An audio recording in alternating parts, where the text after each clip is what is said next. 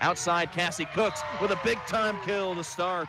Cassie Cooks in the first match had 9 kills and make that her first in set number 1. Doyle just served up an ace. There's an ace for Brett Doyle. She had 2 in match number 1, and she still leads the team in aces so far on the season with 28 as she makes it 3-0 and a very similar start to what we saw in match number 1. Brett Doyle goes over in 2, tries to trick the Rockets and does so with ease.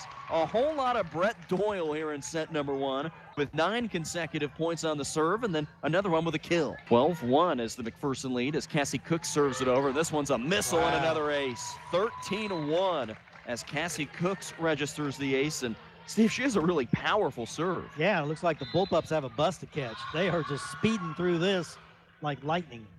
Another one. Did It it hit the line? Yes, it did. Yeah. 3 consecutive aces for Cassie Cooks, who is peppering the Rockets on the back line.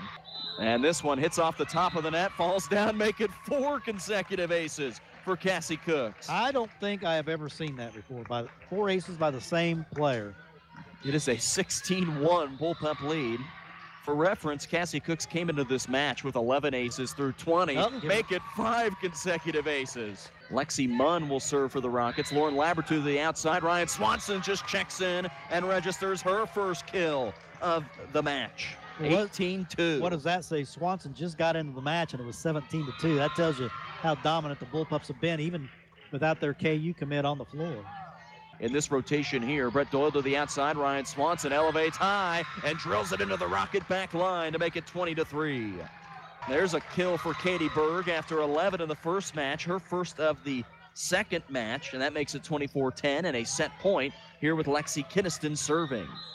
Mandy Hines go back over. The Bullpups let it go over the top of their heads, and McPherson wins set number 1 over the Rose Hill Rockets by a score of 25-10. And now they will try and close out the sweep of the night with a win in set number 2 and improve to 18-4 on the season. That's right, Ryan Swanson with a serve. Brett Doyle goes it over on 2 and drops it in the bucket to make it 6-4. Oh, how sneaky that Brett Doyle was there. She just, it was like the Patrick Mahomes no-look pass. Bullpup serve with a 7-4 lead here to the near side. Cassie Cooks pounds it into the corner. Cassie Cooks having a terrific second match here as McPherson leads Rose Hill 8-4. Here to the near side, Cassie Cooks pounds it off of some Rose Hill defenders and some blockers at the net, and then Cassie tips it home to make it 14-7. Brett Doyle near side, Ryan Swanson, and hit the back line to make it 21-14.